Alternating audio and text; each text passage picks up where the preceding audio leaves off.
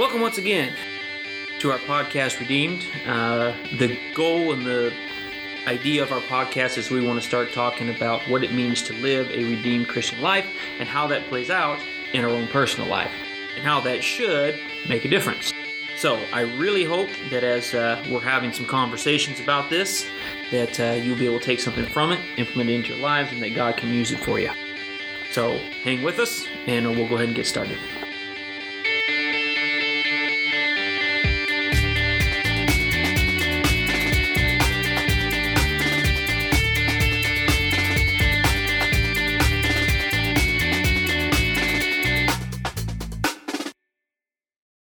I think they're like $8 a pizza or $9 a pizza or something like that. I like Leonardi's. Sponsor us. They are good stuff. Call it. All right, let's go ahead and get started here. Leonardi's Pizza. Thanks once again for joining us for another episode of our podcast, Redeemed. We've been talking about the Christmas season for the Why? last little bit here. Why? Because it's cold outside. It is. so They're cold. saying we're supposed to have snow, so that can make it interesting. I don't think that's... Anytime they say we're going to have snow, we're not going to have snow. That's We true. get snow when they say, hey, it's going to be sunny and 75 tomorrow. And then That all of a is sudden true. we get hit with an Arctic blizzard. It is true. Woolly Hey, mammoths guess what? are walking Rose Valley. Saber-toothed tigers are popping out of the woodwork. Yep. Wow. Ice Age, man. It's true. It's true. I know Rose Valley. I've seen it. I have seen I've it. seen it. I haven't. So we are just a couple of days away from You're Christmas. And I don't know about you, but I do enjoy the Christmas season. There's a... It's fun. Yeah. I would say it is my absolute favorite holiday. Well, It yeah, is. what was going to beat it? Arbor Day? Well, I was going to say Thanksgiving, but Arbor Day. Thanksgiving is just kind of like Flag practice Day. Christmas, you know what I'm saying? Big flag guy. So, I don't know. I'm not doing this. I don't like Thanksgiving. You don't like Thanksgiving? I don't like the food. why not? What kind of like- psychopath I don't doesn't like- like Like the Thanksgiving food on Thanksgiving. You know what? I don't like turkey. Get out. Well, I get I don't turkey. like stuffing. Stuffing is disgusting. Stuffing Yeah. is- Yeah, let's just have some soggy bread, guys. This is great. Happy Thanksgiving, just like the Pilgrims. You know why they were eating it? Because they didn't have anything else. They were eating maize. They couldn't even call it corn then. I agree. Stuffing know- is disgusting. You know The what? food on Thanksgiving, cranberry sauce? Oh, Do yay. you like, you don't like mashed potatoes? I Nope. love mashed potatoes. Do you, You like like corn, mashed potatoes? I love corn mashed potatoes. casserole? I love casserole. I make corn casserole. I do like your corn casserole, but that doesn't really count as Thanksgiving food. Corn. It's corn. It's corn. I want Corn is a Thanksgiving I want food. maize casserole. Corn is maize, everyone. I just kind of always figured like Thanksgiving was just kind of like your practice for Christmas. You know what I'm saying? warm up. Yeah, the warm up. But see, I'd rather have turkey than ham. Wrong. I'd rather have pizza. Well, that's not an option though. Yeah, why do we Sure have is. to I've done eat? it Why do we before. have to eat food nobody really likes? Why can't we just do burgers and stuff? I don't. That's There you a go. different holiday. Yeah, that's the 4th of But we July. eat turkey on 4th of Christmas July. too. No, we don't. Yes, we Some do. people do. You ever seen Christmas Vacation? Do they turkey? And Griswold cuts into that thing you're and right. explodes. Yeah.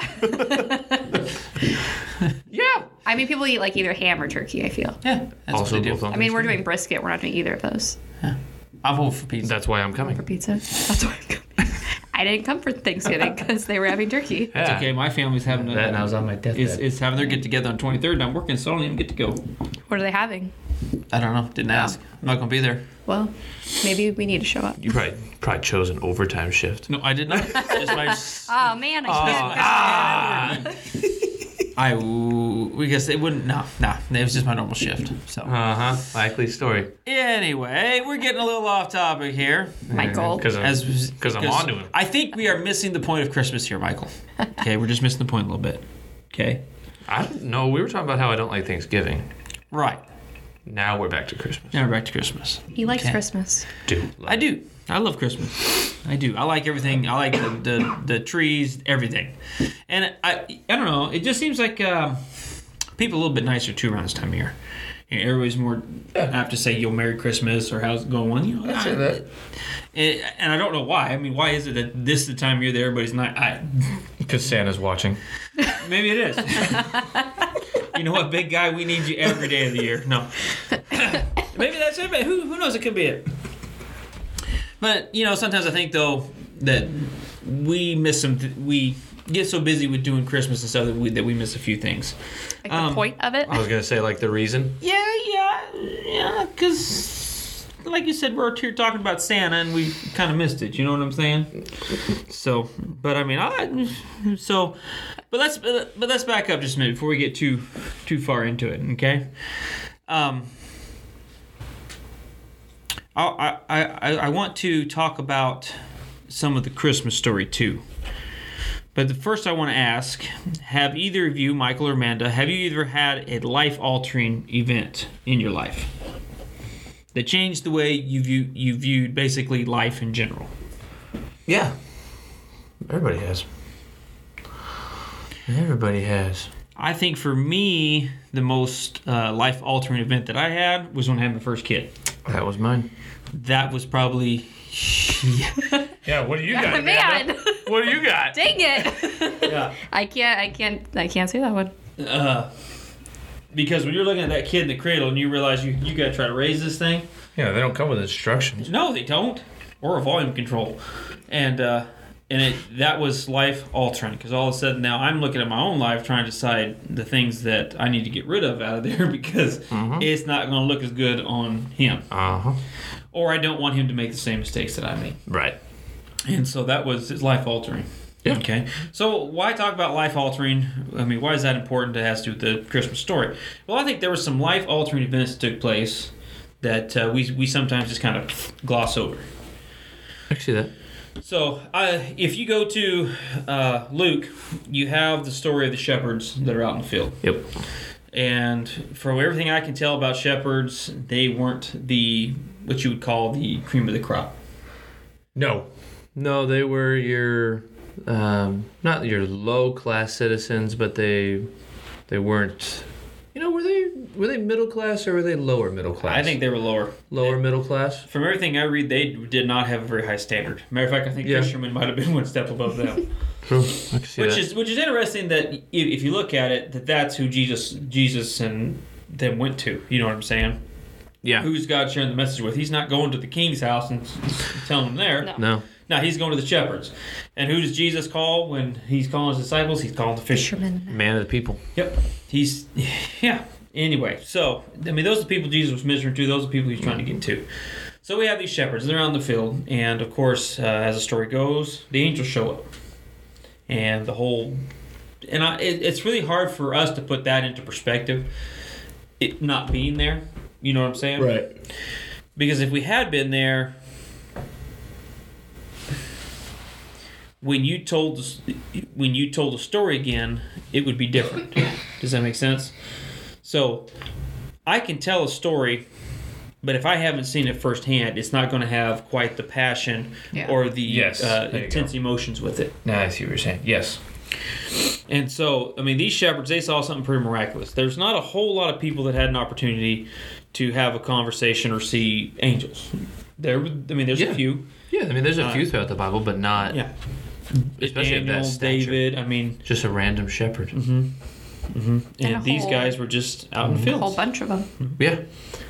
And they get the message that the Savior, the Messiah, has been born. Mm-hmm. So get on, get. Mm-hmm.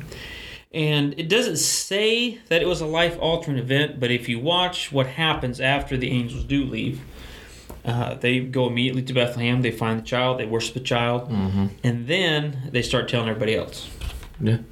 And you don't just go out and start telling strangers about these kind of events if it doesn't alter your lifestyle. Does that make sense? Yeah. The way you see things is now all of a sudden different, if you will. For instance, if an alien landed in the middle of our town, all of a sudden you realize you're not alone in the universe. For a lot of people, that would be life-altering. You know what I'm saying? It's true. I would think this is, the kind of life-altering this is like Mount St. Helens blowing up life-altering event here. Times 7. Yeah. Because, we're talking about the Messiah of the world that has been born into our world for one purpose only. Mm-hmm. To save it. To save it. And that's so that he can die on a cross for our sins. Yep. it's a scary thought when you back up and actually think about what would happen if Jesus had never been born, if that had never actually taken place. Yeah. If you start breaking it down, it's like all of a sudden for us, there's not really a life worth living. No. No. No. No, there's literally not. Yeah, because I mean, you're taking away the forgiveness, the eternal life, any chance at any kind of The purpose. purpose, abundant life. You know what I'm saying? Because all those came because of who? Because of Jesus. Yeah. You know, he was the one that set it all into motion. And then you don't have the advocate. Yeah, well, you'd have no reason to do anything, if that makes sense. Mm-hmm. You know what I mean? You'd have no reason to be a good person. You'd have no reason to do millions of different things that we just do every day because it's the right thing to do and it's what he told us to do. But without that, be like Arkham City. That's a good way to put it. I know. Yeah. Like what? Arkham City with no Batman. Oh. Technically, it's the Arkham Asylum within Arkham City. Within Gotham City. A little bit of video gaming out came. I would say came out there. Yeah. You lost me. It's the way my brain works and my Yeah. analogies. Okay. But I think sometimes when we're talking about the Christmas story, we just read it and we do it because that's something that we're supposed to do. Once again, I'm going to be reading the Christmas story to my kids on Christmas morning. And I usually do that before they even begin to open their presents because I want to make sure that we set the tone for what's really happening here. Right. I want them to understand that these gifts are coming from God. Yeah. Yeah. And why you're celebrating. Exactly. Yeah. It's not just because December 25th. Exactly.